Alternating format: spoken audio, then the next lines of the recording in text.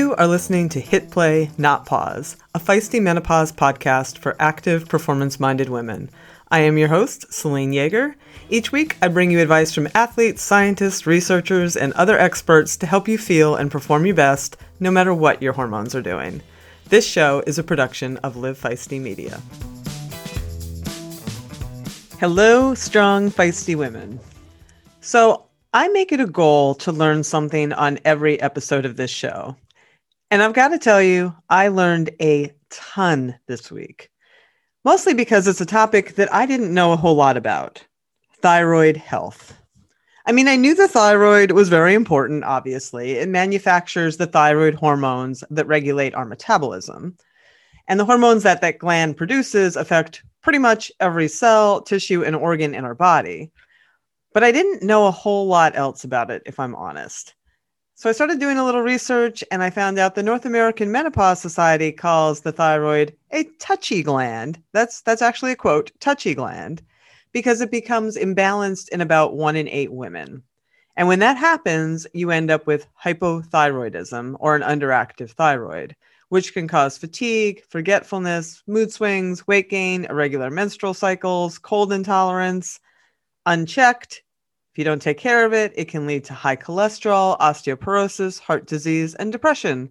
In fact, it can be mistaken for, if that didn't sound familiar, menopause.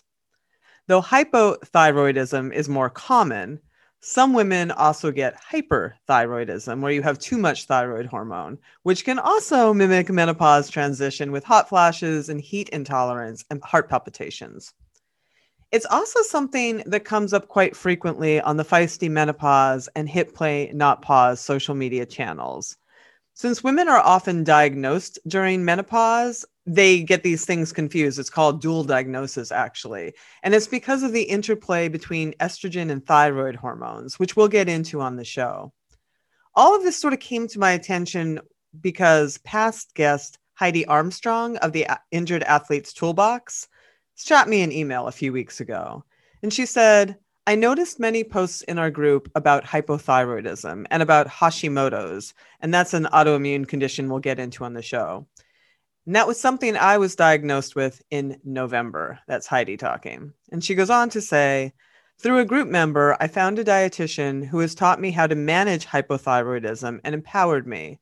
I have said goodbye to my brain fog, bloating, digestive issues, and blood sugar roller coaster. She's also the owner of a kickboxing gym, a trainer, a huge proponent of lifting heavy stuff, and a no BS, hilarious genius of a dietitian. Her name is Ingrid Anderson. She specializes in women with hypothyroidism and is also a wealth of knowledge about perimenopause and all the hormones and how they interact. Let me tell you, having hypothyroidism on top of perimenopause is a beast. I'd be rocking in a corner back and forth had I not found Ingrid. She is articulate, whip smart, and speaks with clarity, humor, and wisdom. So I did a little research and gave Ingrid a call, and I am so glad I did. This is definitely a bigger issue than I had understood it to be. And Ingrid is indeed whip smart, articulate, and wise.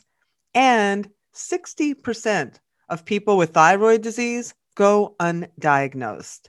So if bells are ringing as you listen to this episode, go get yourself a complete thyroid panel. And I'll tell you that I was on a ride with a regular training partner of mine, and he was talking about his wife.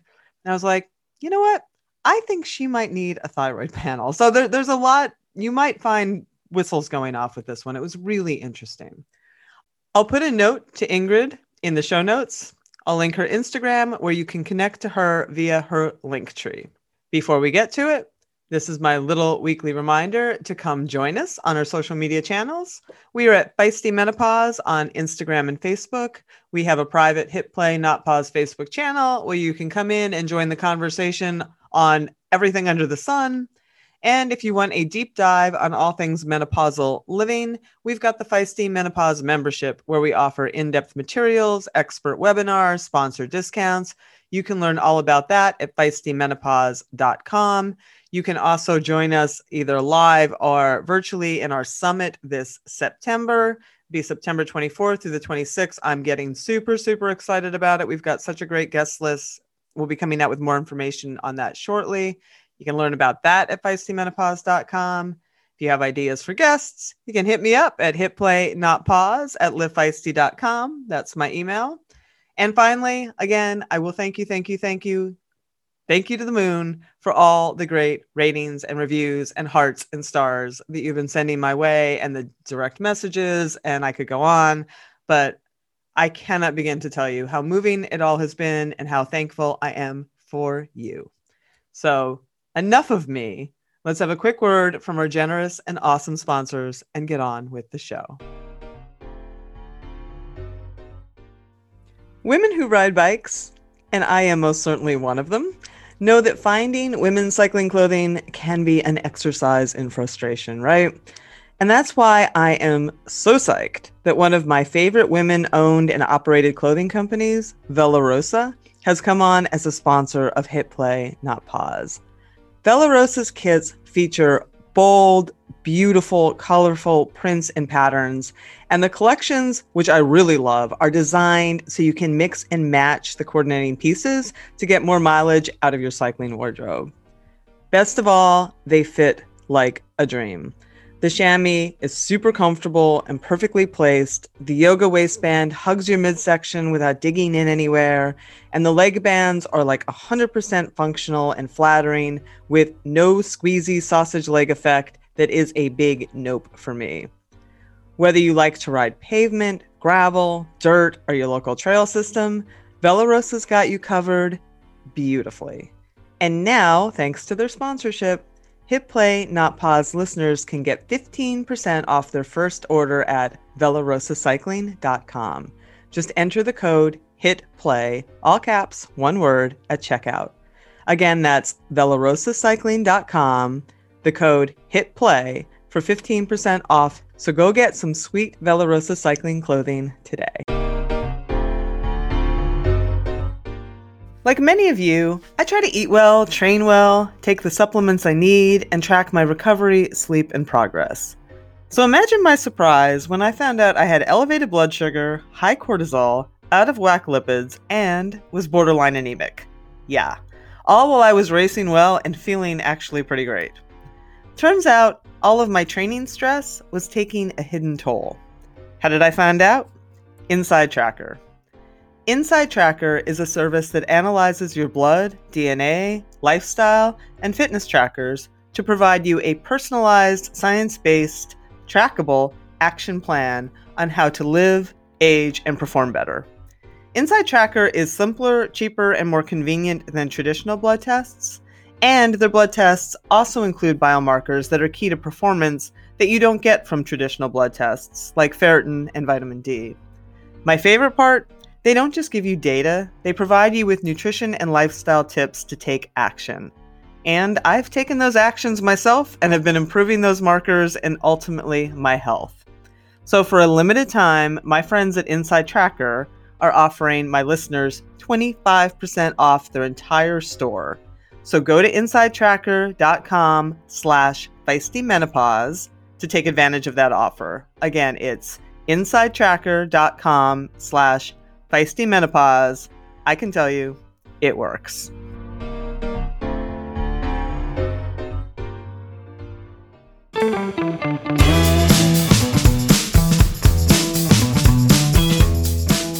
I'm super excited that you have joined us. This is, as we talked about earlier, a topic that I actually don't know a whole lot about, though I have seen it in the ether in my audience and in my family. And, Heidi Armstrong, who was on the show, told me I could talk about this. She's a client of yours and she's the one that recommended you because, she described it as sort of a nightmare going through hypothyroidism and perimenopause at the same time. And that we'll definitely get into that. There seems to be a lot of intersection, but I think maybe why don't we just dial it all the way back and talk about the thyroid for a second?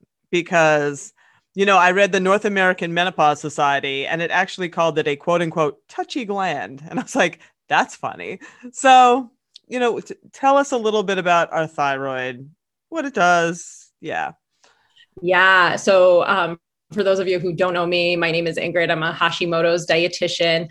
So the thyroid is a butterfly-shaped gland in your neck. So for men, it almost looks like an Adam's apple. For women, it's set back a little bit further. And about 20 million Americans are affected with thyroid disease. And one of the things we also know is that 60% of Americans walk around with thyroid disease and don't know it. That's a number that's pretty intriguing to me, that there's that many people that do not know that they have thyroid disease. And the thing about the thyroid and thyroid hormone is it actually affects every cell, tissue, and organ in your body, which is probably why it's considered the touchy, what did you say it was called? The touchy organ? Touchy gland. Touchy gland. It's a touchy gland. Well, and we'll really dive into that and unpack some of the ways where it is super touchy, because when you have a hormone that is integral in every cell, tissue, and organ, then that means there's going to be a lot of feedback loops, right? So we're going to see where the thyroid affects a hormone or a pathway, but then that pathway also affects that hormone. So there's a lot of give and take when it comes to thyroid hormone and thyroid dysfunction. Okay. Yeah. Let's then dive into estrogen, because, in our audience, that is obviously a hormone that is doing all kinds of things. Maybe it's fluctuating, maybe it's flatlining at this point, but how do thyroid hormones and estrogen hormones intersect, overlap, interact, all of that?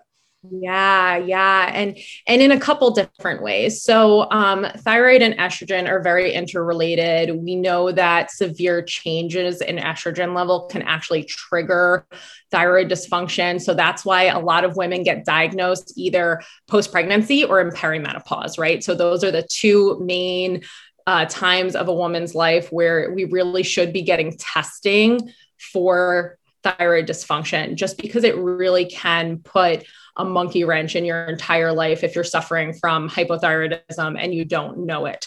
So right after pregnancy, perimenopause, when we have those dips in our estrogen, those spikes in estrogen, that can trigger that dysfunction from happening.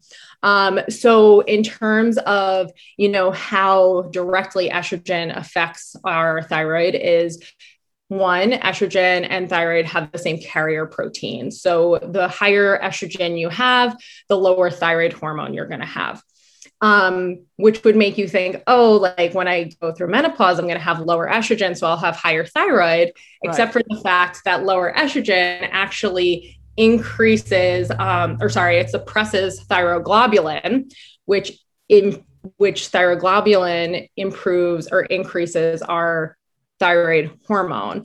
So when you have too little estrogen, you actually have suppressed thyroid function. So you need a very balanced estrogen in order to have balanced thyroid function. Does that make sense? It does. And I know these things interplay in very complicated ways. So, I think just breaking it down right there is good. And then this sort of leads me to wonder about hormone therapy, but I'll let you continue, with that. Go ahead. Yeah. So essentially the long and the short of it is, when you have, sporadic increases and decreases of estrogen, that's going to potentially trigger Hashimoto's or Graves' disease. That's very, very common. So Graves is the hyperthyroid version of Hashimoto's, where Hashimoto's is the hypothyroid version. And when you have high estrogen, that causes low thyroid hormone. But when you have low estrogen, that also causes low thyroid hormone. That's kind of the long and the short of it. It's too much estrogen, no good. Too little estrogen, no good for the thyroid. Yeah. Got it. So that leads me to, people like our friend Heidi Armstrong, who have what I saw in the literature called, a quote unquote dual diagnosis, where they have hypothyroidism and they're going through menopause transition, and the symptoms are so wide ranging, it's hard to tell what is what. So, what is there, are there any differentials there in the symptoms that, women might be like, okay, this isn't just my menopause transition. This seems like a hot thyroid thing. Yeah. And, let's talk a little bit about those symptoms that overlap, just so that the audience can kind of be like, oh yeah, that's me. That feels, that feels great. So things like unexplained weight gain, right? We always just attribute that to menopause at that, stage of life. We're always just like, oh, I'm gaining weight because I'm going through menopause. Well, not necessarily, right? So there's that. There's fatigue. So chronic fatigue where you're always feeling tired. That's a dual symptom. Brain fog. So horrific brain fog where you can't really function that well. You can't think straight. You have memory issues. That's both hypothyroid and perimenopause and menopause. Irregular periods, right? So that's also something that comes up where maybe you're actually not in perimenopause. Maybe you have Hashimoto's or hypothyroidism. So those are all some mood swings too. Can't leave out the mood swings. That's also hypothyroidism and menopause at the same time. So, and the cool thing is, well, I guess it's not that cool, but the truth of the matter is when you have hypothyroidism or Hashimoto's, it can exacerbate those menopausal symptoms, right? So if you have hypothyroidism and menopause and you don't know that you have hypothyroidism, so you're not medicated, you're not putting the nutrition and lifestyle things in order, it can really make those menopause symptoms so much worse. But the good news is when you manage those symptoms on the thyroid end, it relieves those symptoms on the menopause end. So that's always a nice little motivation, right? To kind of get those labs checked and make sure that, you know what's happening, whether it's, hypothyroid, menopause, or both at the same time. Right. And to be clear, you will still or could still have menopause symptoms even if your thyroids are fine. Absolutely. Yeah, absolutely. Right. Absolutely. And let's rewind a bit. And you've mentioned Hashimoto's a few times. What is the difference? I know Hashimoto's is an autoimmune condition with thyroid, but what's the difference between low thyroid symptom wise and Hashimoto's? So symptom-wise, they present the same way. So they present the exact same way. So the difference is Hashimoto's like you said, is an autoimmune disease. So essentially you have antibodies that attack your thyroid. So they're called autoantibodies. And the issue with this is the longer you let those autoantibodies kind of run rampant, the more damage you have to your thyroid. And that's going to cause those hypothyroid symptoms. Okay. Yeah. Yeah. And low thyroid is just that, like your thyroid is producing suboptimum. Yep. Okay. Exactly. And if you want, we can get into a little bit what those hormones look like, what testing you should get and, kind of. That was going to be my next question, because we've talked about this woman may not be in perimenopause or it may not all be attributed to perimenopause. So what kind of testing should she be getting? Yeah. And this is, I talked to Heidi a little bit before this podcast and what we were talking about was like, this is ammunition, right? Because a lot of times doctors don't want to run this lab work and they don't want to run the testing. And in our medical community, women tend to get dismissed quite a lot. And that happens so much with hypothyroid and Hashimoto's. And so often what you'll see is you'll ask the doctor to test your thyroid and they'll just test a TSH, which is the thyroid stimulating hormone. So this is a hormone that comes from your pituitary gland. So this comes from your brain and it signals to your thyroid to make more thyroid hormone. So it's not even a test that shows how much thyroid hormone you have in your body. It's literally a signal, right? Okay, so they're testing the signal. They're not actually testing the active thyroid hormone. They're not testing the inactive thyroid hormone. They're not really testing how your body's receiving that thyroid hormone. And they're certainly not testing antibodies to see if this is an autoimmune condition or to see if this is just regular hypothyroidism, which generally comes either from a lack of iodine, which we'll get into later, or some genetic components. So the labs you really want to be asking your doctor for is a TSH, a free T3, which is your active thyroid hormone, your free T4, which is your inactive thyroid hormone, a TPO level, which is one of your thyroid antibodies, and then you want an anti-thyroglobulin antibody test as well. So all of that together is going to give you a much better picture. Some functional doctors also will get a reverse T3, but most medical doctors find that it's too expensive and they don't want to deal with it. But for me, for my purposes, what I like to see is at least the free T3 and the free T4 and the TSH and the antibodies together. That paints a really helpful picture. If a woman was going in and asking for this next level of testing, would she need to ask for all those specifically, or are they part of a panel, advanced panel that would just come automatically? You know what I mean? I'm picturing women like writing this all down, which is great. You should, I mean, if you want to go, you should write it down. But I am curious, like how much advocacy you need to do for yourself to get these tests, or if once you get past that first hump, you know, and get like the more specific tests, if that tends to be standard. You ask for your specific testing. They are not going to go ahead and do it for you unless you have a really amazing doctor. And for anyone that's like scribbling all these notes down, just message me on Instagram and I will send you the labs and also the functional ranges for the labs, because that's another picture. So I'm happy. Do you have that anywhere in your own resources? Because I'm going to put your resources in the show notes. Yeah. Yes, absolutely. Okay. They're on my Instagram. They should be on my website. But yeah, if anyone has any questions, they can totally just message me and I'm happy to share that information with them. Because again, this is ammunition for your own health, right? And doctors are not going to just run these labs. If you ask for a full thyroid panel, they might, but it's better to have exactly what you want out of those labs and ask for specifically what you want. Gotcha. Yeah. And then conceivably you're working with a doctor who's going to work with you based on what, right? Yes. Yes, exactly. Okay. Exactly. And, you know, I always tell my clients too, there's nothing wrong with shopping around for a doctor, right? And it's 100%. So important. It's so important to have a doctor that's going to listen to you, listen to your symptoms, because again, like, you know, you can, the ranges for hypothyroidism and the ranges that they use are so broad that a lot of times you will have symptoms of hypothyroid, even if your labs are slightly offbeat, right?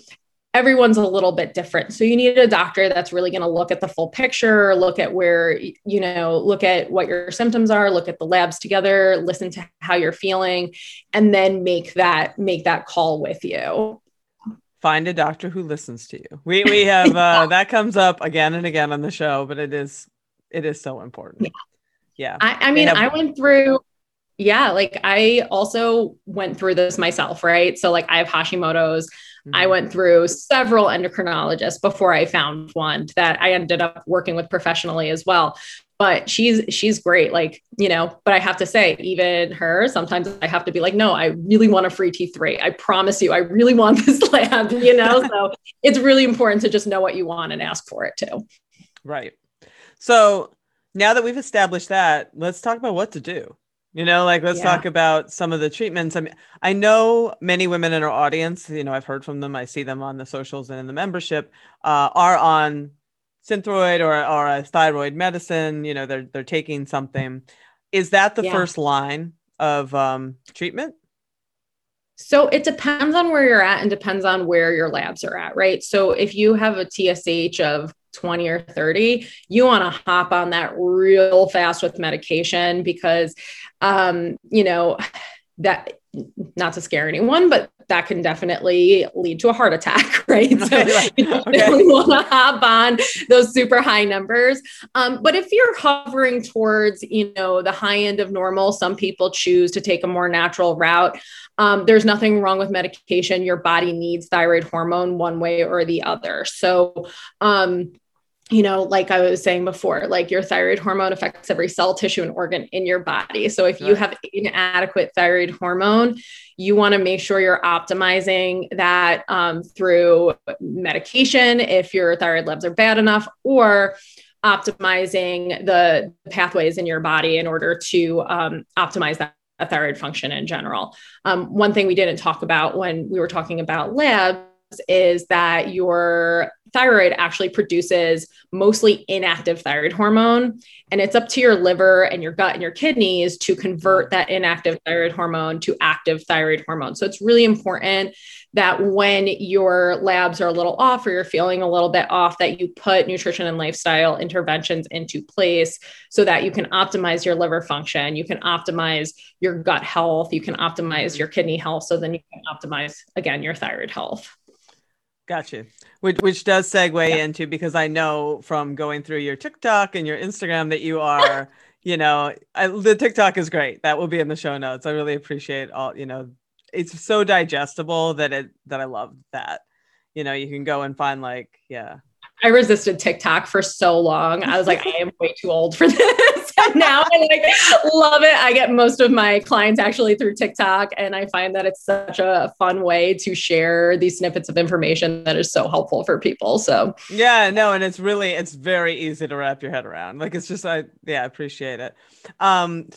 So most of your TikTok is on nutrition and exercise, right? It's on lifestyle kind of things. And I want to dive into one of the big ones that we see all the time with this audience, is that the first thing that they do, like you mentioned, one of the biggest changes that women face when their sex hormones start to change is the body composition changes, right? And then the first thing that they do is what? Diet. We see an awful lot of that, and it's not productive for this audience for many reasons. But if there's a thyroid issue, I have seen through your information and that's really bad, right? Can you talk a little bit about intermittent fasting, which is so hot right now, as well as just dieting in general when you're talking about a hypothyroid situation? Yeah, definitely. Intermittent fasting is definitely something that comes up a lot. I'm sure in your circle, my circle as well. Yep. It's one of those diets that, it's the next magic bullet, right? There was keto, now there's IF, I don't want to, misrepresent this, because yes, the gut does need some rest, right? Mm-hmm, but that's called sleeping. That's called sleeping. As long as you're not eating all night long, that is enough rest for your gut to recover and repair. So when we talk about IF and when we look at the literature with intermittent fasting, we know a couple things. We know that most of the literature is based on men, right? And men have very different hormones than women. And two, I don't think there's one study that looks at intermittent fasting and thyroid disorder. But what we know is long-term fasting in general for women with Hashimoto's can actually raise cortisol levels. And cortisol is our stress hormone. Calorie restriction in general, so severe calorie restriction, can also do the same thing. So long-term fasting, calorie restriction, they both increase that stress hormone cortisol. And that this audience specifically too, I can tell you that we have research for menopausal transition women, and same thing. Yeah, definitely. And, we'll get into it a little bit more, but, certain types of exercise can also increase cortisol. So when you just have all of these things that are in place, increasing that cortisol level, it's really important that you do the things that you can do to decrease that cortisol level. One of those things being eating consistent meals throughout the day, right? So eating breakfast, lunch, dinner. If you're a snack person, it's okay to eat 2 snacks, but back to intermittent fasting and, cortisol and thyroid, there's a couple things that happen. So first of all, you have suppressed your thyroid actually, the function actually suppresses with long-term function. So with long-term fasting. So right. Your thyroid directly will compensate for the stress and decrease its function. So that's number one. 2, we find increased leptin resistance. So leptin is our hunger hormone. It's also our fat regulating hormone. So we see increased leptin resistance with intermittent fasting. And I've actually seen clients come through with this. So this is not something that's just hearsay. I've seen it where clients have done intermittent fasting. They come to me, they, go to their doctor, they get their levels checked, and they have, leptin resistance, and also generally insulin resistance will come out of this as well. So 2 things that impact your fat storage and regulation with a suppressed thyroid function to boot. And, before we started the show, we were talking about how your DNA also has to utilize that active T3. So one of the things that we know is with increased cortisol, even if you have normal lab ranges, so your T4 is normal, your T3 is normal, your TSH is normal, if your DNA can't use that active thyroid hormone, then you still have symptoms. So increased cortisol blocks that ability for your DNA to use that active T3. So there's a lot that's going on here that is just it's a bad day, right? Like, it's just not worth it. And you're going to be working really hard. You're going to be fasting. You're going to be stressed out over your eating window. I don't like intermittent fasting just because I feel like for women, it sets them up for binge eating and for not getting their protein in consistent ways. But, in terms of, weight loss, it might work for some people for the short term. But once you bring this into a long-term picture, it's going to start causing some problems. Right. Yeah. Excellent points. We'll get right back to my interview in a minute. But first, I want to share a bit of exciting news. We are having a Feisty Menopause Summit. It is no secret to any of you listening that menopause is having a moment. And we, active menopausal women, are having our moment right now. And well, Feisty Menopause is taking that moment and creating a movement for active, performance-minded women who are not willing to stop just because their periods are. The summit will be an interactive, immersive online learning experience taking place September 24th through the 26th. We're going to feature 2 days of menopause performance content from top experts in their fields, including training, nutrition, symptom management, mindset, and much more. I already have nearly 24 experts lined up, including Dr. Stacy Sims, Amanda Thebe, Casey Duke, and many more that I cannot wait to share with you. You can get your tickets at feistymenopause.com. Just hit the tab in the upper right-hand corner for the Menopause Summit, and I'll see you there. Okay, let's get right back to that interview. Let's go right into gluten. I mean, we're going to talk about all kinds of other things next, but I think, let's dive straight into gluten because, gluten-free definitely was one of those things that had that moment, where it was everywhere in the water. It was everywhere in the ether and perhaps was exaggerated to some extent, but there is certainly research supporting that it can help with thyroid disorders. So can you talk about that connection? Absolutely. So, and this is something I'm very clear with my clients about is more research has to be done, right? Because there's so many different situations with women with Hashimoto's, ages, there's so many different factors that play into this, coexisting autoimmune disorders. But what the literature is pointing towards is there's two main mechanisms that help, that support removing gluten from your diet if you have Hashimoto's hypothyroid. And this is not the same for regular hypothyroid, right? This is more the autoimmune piece here. Okay. So yeah. So a couple different things. So with Hashimoto's, we tend to see something called atypical celiac, which is adult onset celiac disease. Autoimmune diseases tend to run in pairs. Celiac disease is often not diagnosed when you are an adult because it's a child's disease, right? Most of the time you see it in like failure to thrive in little kids and they're not gaining weight. But with women with hypothyroidism, they tend to also develop atypical celiac, but there's not the weight loss component because you have hypothyroidism. So it's a really good idea to also get tested for celiac when you have the Hashimoto's diagnosis. So that's one thing. The second part is there's something called non-celiac wheat sensitivity. So in these two groups, what we find is when you eat gluten, you are going to have increased antibodies. So you're going to have increased attack on your thyroid. there's a theory called molecular mimicry, where the gluten molecule, really the gliadin molecule, which is a protein within the gluten, mimics that thyroid tissue. And so when you eat gluten and there's gliadin in your body is going to be on the attack. And it's not only going to attack the gliadin, but it's also going to attack your thyroid tissue. So that is a big reason.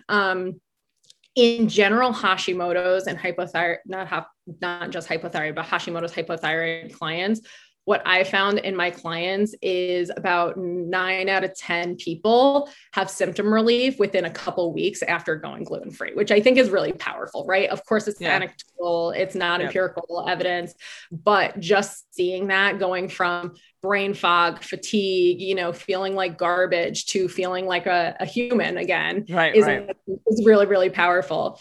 The second thing that I wanted to talk about in relation to gluten is there are, in the gluten sensitive crowd, gluten regulates a protein called zonulin, which actually regulates the tight junctions of our intestines. So I'm sure you've heard the term leaky gut kind of flying around. Well, this kind of interplays into that. So gluten can trigger increased zonulin, which then opens up the tight junctions of our intestines, and that allows particles to pass through that gut that wouldn't normally pass through that gut. So a lot of times you'll see with women with Hashimoto's increased food sensitivities, high levels of inflammation, all of that. And that's the connection there, is gluten can increase those tight junctions of your gut, which leads to those, all of those, that cascade effect to happen. Right. Yeah. So that answers pretty much all the questions I had on gluten. I just want to, which is great. Thank you. But before we sort of, pivot to the next thing, I want to be abundantly clear that, you made it clear that this was a Hashimoto's specific effect. So women who are low thyroid in general, this may or may not be an issue for them. Exactly. Generally, women with hypothyroid. Well, first of all, most women with hypothyroid generally have Hashimoto's these days. So a high amount of people with hypothyroid, they just haven't been tested. Those antibodies haven't been tested. So if you have hypothyroidism and you haven't been diagnosed with Hashimoto's, you should really go to your doctor and be like, hey, can you check my antibodies? So I actually have a full picture of what's happening in my body. That's really important. But yeah, with hypothyroidism, it's a different situation. Mm-hmm. Yeah. And I do want to, I think that's a really excellent point. A very high level bike racer that I know, and some others might know, Ellen Noble, young Olympic level Red Bull athlete. And it took quite a while for her to be diagnosed with Hashimoto's. She had no idea what was wrong with her. And, without this kind of advocacy, Yeah. And that's the reality of the situation, is women are not being diagnosed until probably decades after suffering, right? And we all just think it's like, oh, like I'm a mom, so I'm tired because I have kids, or I'm an athlete, so I'm tired. Right. Or, we dismiss ourselves, and then the medical community continues to dismiss us, even past the point of us being like, hey, I actually think I have a problem here. Like, I think this is not normal. But, I think that it's so super important to know how to advocate for yourself when it comes to all of this, because it's still something, it's a little better now, but it's really difficult to get your doctors to run those labs and get that diagnosis. I do want to say too, that just in relation to gluten, there are studies that indicate that going gluten-free can decrease your thyroid antibodies quite a lot. I've had clients that have reduced their thyroid antibodies by 80% in 3 months from taking gluten out of their diet. So, I think that it is worth experimenting with. And I think that even though the science needs to be confirmed, there needs to be more research, there needs to be better studies. But at this point, from what we know, it's worth going off gluten for a couple months and seeing how you feel. And again, like, I have there are always outliers, right? There are always people that kind of are exceptions to the rules. I have people that, actually I have one person out of all the people that I've ever worked with, one person actually does totally fine with gluten, but the rest of my clients way better without it. Great. Yeah. Thank you for that, for all of that. Let's move to some micronutrients, maybe. Sure. I know that you've talked about magnesium, selenium, and iron. Can you talk a little bit about those nutrients? Any others that you find helpful? Yeah. So magnesium, iron, selenium, zinc, vitamin D is a big one. So do you mind if we start with vitamin D? Because I think that's one. Okay. So, and studies really show that women that follow, this kind of ties into the gluten thing. So women that follow gluten-free diet also have less vitamin D deficiency. So it's so interesting to think about that. I have clients who are outside every single day. They have low vitamin D. And the reason for that is we have more oxidative. And when I say we, I mean women with Hashimoto's. Again, I have it myself, so I just consider myself part of the crowd. We tend to have more oxidative damage. So our vitamin D tends to be low. And this is really important because vitamin D, when you're deficient, you have low energy, your mood is crappy. It's really hard to function with a low vitamin D level. So this is something else that I would actually add into the group of labs that you check is a vitamin D level. And, even in terms of, cortisol, right? There's a connection of vitamin D and cortisol levels. So making sure that level is optimal is really important. Getting sunlight when you can. So I live in upstate New York, where essentially the sunlight is never perfect for me to get vitamin D. You can stand outside naked 5 months out of the year. So when I was actually diagnosed when I was 17, and I was a lifeguard. So I was out in the sun every single day, hours at a time, still had a low vitamin D. So really important to get guidance in, not only get that lab value, see what it is, and then also get guidance in supplementing and replenishing that vitamin D level. So that's number one. Number two, we have magnesium. So magnesium you can find in dark leafy greens. You can supplement with magnesium. There's a couple different forms of magnesium. So there's the magnesium citrate that Is it okay to talk about poop on this podcast? Go for it. We had a whole, I had a whole, no, please. We had a microbiome woman on, and that's all we talked about. So yes. Yeah. So, I mean, I'm not a dietitian unless I bring up poop once, right? So, magnesium citrate, which can stimulate peristalsis and can help you poop essentially. So that's one of the things we find when we're doing, electrolyte replacement. Sometimes people get like the poops from that. That's why. So there's magnesium citrate, and then there's magnesium glycinate, which is a little bit gentler on your intestinal tract and tends to do more with calming of your central nervous system. So it's very interesting if you look at the literature with magnesium, because it actually suppresses excited neurotransmitters. So ones that will cause damage to your cells, and it actually binds to calming receptors. So there is like really cool literature and even like Psychology Today that will talk about how magnesium can help with some psychological disorders.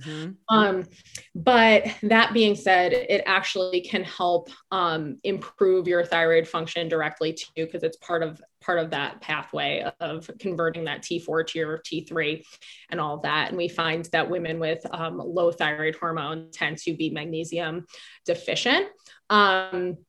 Part of the reason for that deficiency is either inadequate diet, or again, if you have leaky gut and you're having diarrhea, you don't have the microbiota in your gut to hold on to those micronutrients. That's a big part of that too. And I was literally just writing about this before we got on for this book I'm working with Dr. Sims, is that people who do strenuous exercise also lose it and have higher needs for magnesium. Yes, yeah. Absolutely. Absolutely. And, just bringing it back to the thyroid stuff too, magnesium can help suppress cortisol. So we were talking about that. So there are so many things when it comes to Hashimoto's and cortisol that interrelate. It's very, very interesting. It's very interesting. Right. So what were we up to next? Iron? Selenium or iron? Yeah, one of the two. Let's leave selenium later because it's the big one. Selenium's like the big like Hashimoto hypothyroid supplement that everyone loves to like overdo. So we'll talk about that too. So with iron, we know that 43% of women with hypothyroid are anemic. That's versus the general population, which is about 29%. So a large amount of us are anemic. I know that one of the things that we talk about is like, how much iron do you need, and your iron need, whether you're in menopause versus not in menopause. So you actually need less iron, obviously, when you're not menstruating. So you need about 18 milligrams before and about 8 milligrams, which is a lot less after the fact.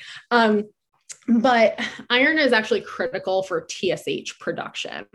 So when you have low iron, it means you're not going to be producing as much TSH.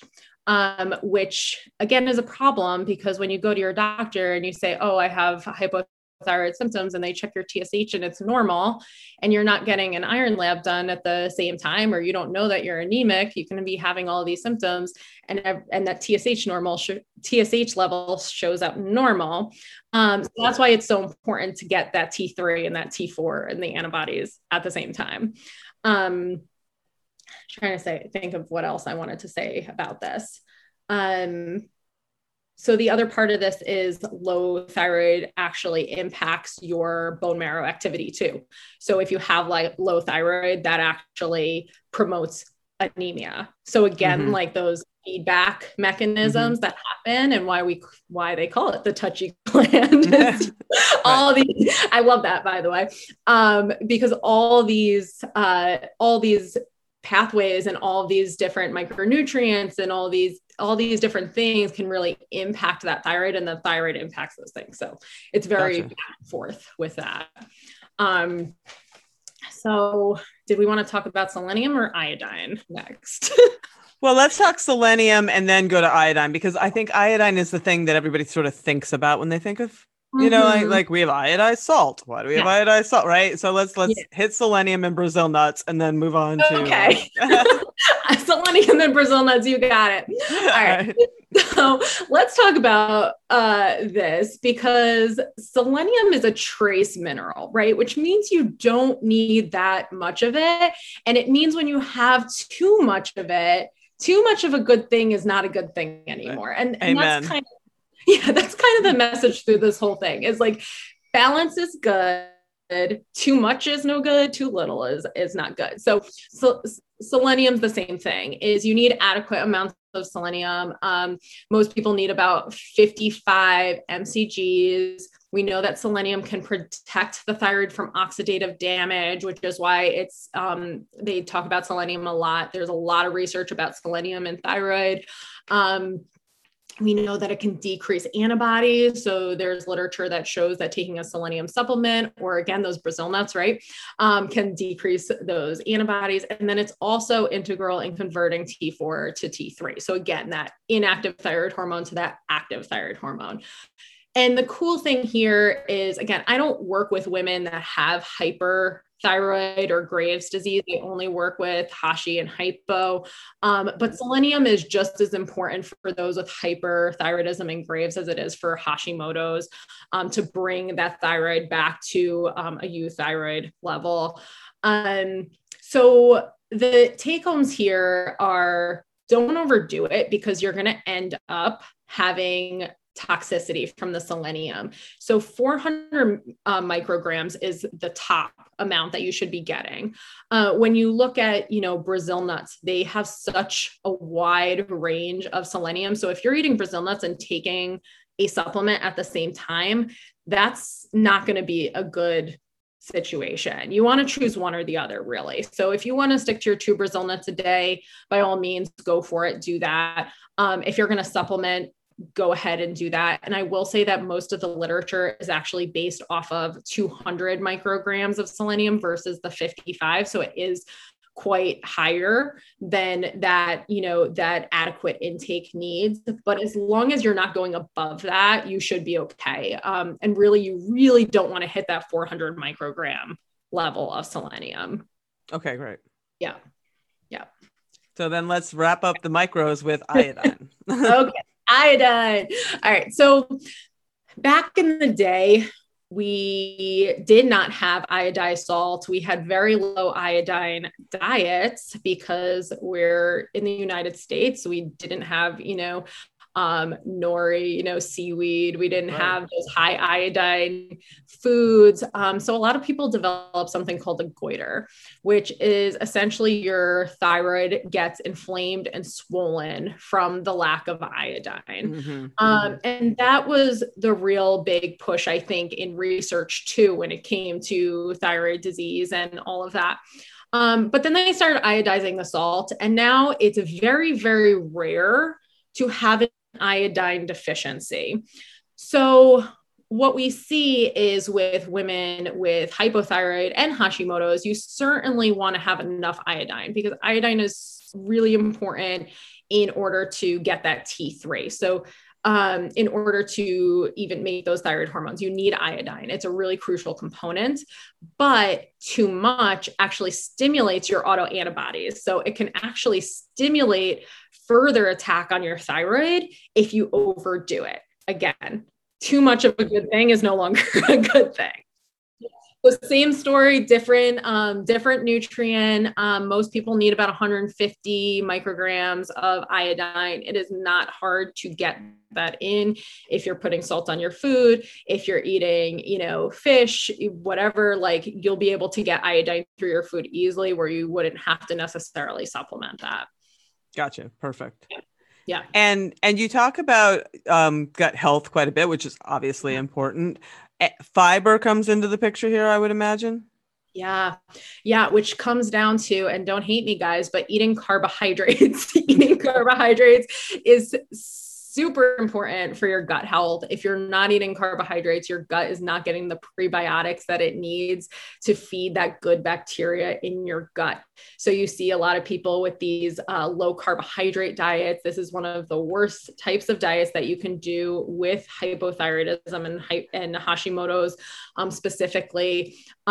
We know that those super low carb like keto can actually stimulate the quote unquote bad gut bacteria that contributes to IBS as well. So it's really important to make sure that you're eating adequate carbohydrates in your nutrition. That being said, women with thyroid disorder also tend to have blood sugar dysregulation, right? So because the thyroid is integral in glucose metabolism, we tend to develop insulin resistance. That's just one of the things that it's like, part of the whole like crap storm, the thyroid crap storm that happens to us, right? So it's really important to make sure that you're eating carbohydrates with fiber, right? So whole food carbohydrates. It's really important that you pair your food. So pairing your carbohydrates with a protein or fat to make sure that you're not getting that high spike of blood sugar, making sure that the insulin doesn't rise up, making sure that everything stays super balanced. And again, this kind of plays into the intermittent fasting conversation, making sure that you're eating balanced meals throughout the day. So not just saving all of your calories for one meal, but rather regulating your blood sugar and your insulin by eating those 3 meals throughout the day. Excellent. Excellent points. Yeah. And then I was reading a bit about soy. So where does soy fit into this picture? This is probably one of the most well-researched, yet still so debated. Yeah. But, there was some cross-sectional blind studies that essentially, long story short, said that if you have a thyroid dysfunction, you want to make sure that you're not eating soy daily, but that eating it once in a while is really not going to make a big impact, right? Okay. So it has to do with how much you're eating. We know there were some theories that we're saying that if you eat too much soy, that's going to cause hypothyroidism. But we know that as long as your iodine levels are within normal range, that's not necessarily going to happen. Same kind of deal with goitrogenic vegetables, right? Because soy is a goitrogenic food. As long as your iodine levels are normal, it's not going to impact you as long as you already have a thyroid condition. If you have a thyroid condition, you want to not eat it every day, but once in a while is totally fine. So if you want to go have sushi and there's tamari at the table, I'm saying tamari because I'm assuming you're going to go gluten-free after this conversation. Then, it's okay to do that once in a while. It's not going to impact your body. Like it's not one of those things where you eat it and bam, you have a thyroid disorder, right? So it's more about the volume of soy. And that's kind of my interpretation of all of this too, based on all of the literature. Mm-hmm. It's still being researched. Again, it is one of the most thoroughly researched parts of all of this, and they still don't really have a conclusive answer in terms of impact. There was this study again on menopausal women, actually specifically, and they looked at the intake, and it, the vegetarian diet, menopausal women eating soy as their main source of protein, it did not cause elevated TSH or hypothyroidism or anything like that. So that's kind of my take on the whole soy thing. With my clients, I take it as a base by base situation, just because some people are very sensitive to inflammation. So if you're sensitive to inflammation and you're eating more processed soy, that can be an issue. But yeah, for the general population, it's not a problem. For women with, thyroid disorder, you might just want to eat it with caution. Right. Excellent. And that's it. That's pretty much what everything I read when I was doing some background. It was exactly that message, like moderation, you're probably fine. Right. Yeah. Well, and we live in America, right? So getting rid of... We don't like moderation. Oh, anyway. One, we don't like moderation at all. And two, getting rid of soy is near impossible. And for me, I think it's more anxiety provoking to ask my clients to remove soy 100%, which again contributes to that cortisol level and that, the stress, which we know that has a direct impact over the thyroid, where soy is such a gray area and such a wishy-washy place that it's like, decrease it if that's your main source of protein, and let's correct that a little bit, because now we have all of these, like, even if you're not a meat eater, we now have all of these protein sources, pea proteins and all of that are perfectly acceptable to supplement, that, maybe won't cause a long-term effect. So that's kind of my take on it. Cool. So then let's wrap up with, you alluded to it earlier, and I think it's super important because we also talk about this in our community when specifically talking inflammation and cortisol. We like to lift heavy in our little community, or about resistance training, and less about, sort of like a lot of the no man's land cardio. I mean, we have plenty of triathletes and marathon runners and people that need to do endurance exercise, but let's talk about cortisol, thyroid, and exercise and how those things interplay. Yeah. So I'm a big fan of lifting heavy shit, right? Like that's you're speaking our language. Big fan of it. Definitely, that's my jam. And what I put out to my clients as the ideal, right? But then again, we have to also look at, well, are you going for a run because this is how you release your stress? So it's more than just, running increases your cortisol, so don't do it, right? It's about, okay, so let's look at this from a full human picture, because we're humans. We're not like robots that can just do the ideal thing. Right. And I don't want to tell you, because I did a 5-hour bike ride this weekend. Like, I'm not giving up my long rides. I'm just like that gives me joy. That's my part. Yeah. Yeah, exactly. And you know what? If something gives you joy, you need to accept that and embrace it and be okay with it. And there might need to be some adjustments. Like if you have been if you have been undiagnosed with Hashimoto's or hypothyroid for decades and decades, your adrenals, because your adrenals also play into it. We didn't really talk about that too much, but your adrenals play a huge part in your thyroid function. So if you have stressed out adrenals, your cortisol levels through the roof, you're riding your bike 5 hours a day, 6 days a week, because either you gained because, but some people get like addicted to that cardio because they think it's going to help them lose weight, or they just want to get that mental relief, because for whatever reason that's going on in your life, we might have to dial that back and adjust. But yeah, so we know that endurance cardio is obviously going to raise that cortisol and suppress that thyroid function. So ideally for women with Hashimoto's hypothyroid, that would not be your main source of activity. Mm-hmm. With my clients who are, for lack of a better word, addicted to those long rides or those long runs, or it's something that they're competitive with, right? Because I work with some competitive athletes too, endurance athletes. Sometimes it's a non-negotiable. And that's okay, because if you lay the groundwork and you do all of the foundational work, you balance your blood sugar, you implement some stress management techniques, you work on your gut health is good, your stress management is good, your blood sugar is good, we supplement, make sure that all of those micronutrients that support your thyroid are good, then you know what, those long runs are going to have less of an impact on your overall health picture than they will otherwise. So it's about, recognizing what your non-negotiables are in the process too, because again, that bike ride brings you joy. Why would you not do it?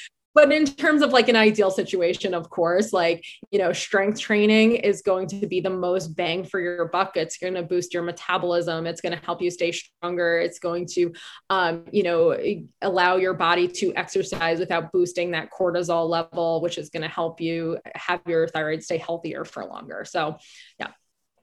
Yeah. So talk a bit more about how strength training relates to cortisol.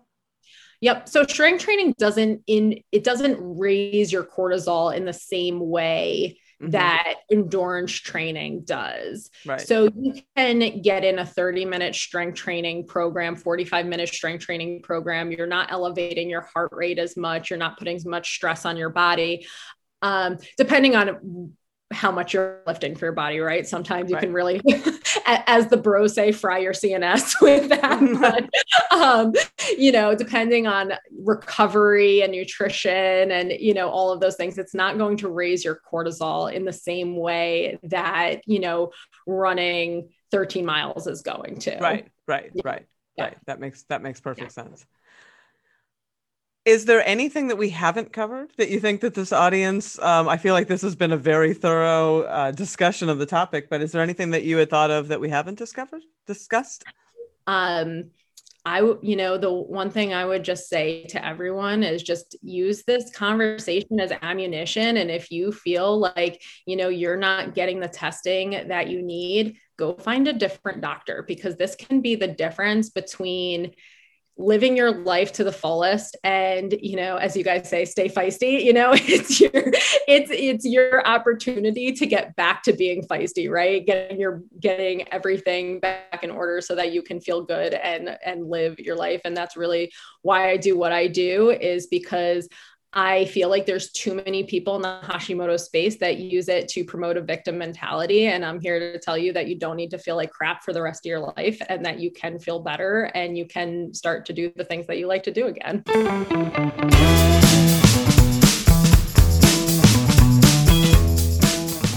Well, that's our show. We'll be taking a little summer break next week, so we'll put up one of our earlier shows for your enjoyment.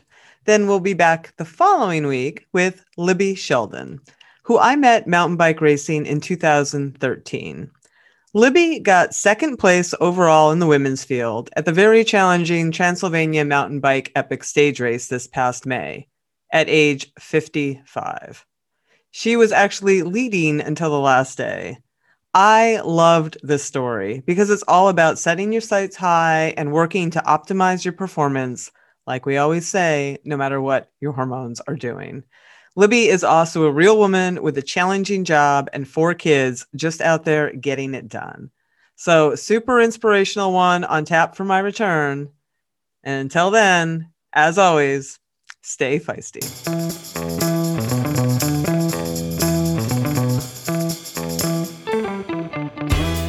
You've been listening to Hit Play, Not Pause, a feisty menopause podcast for active, performance-minded women. I'm your host, Celine Yeager. The show is edited and produced by the strong, talented, and amazing women at Live Feisty Media. Follow us on social media at Feisty Menopause, and please help us spread the word. Screenshot and share this episode on your social media channels with the tag @FeistyMenopause. Share the show with your friends, and please subscribe, like, review, and rate this show wherever you get your podcasts. Word of mouth and good reviews make it easier for other listeners to find. Thanks for listening, and as always, stay feisty.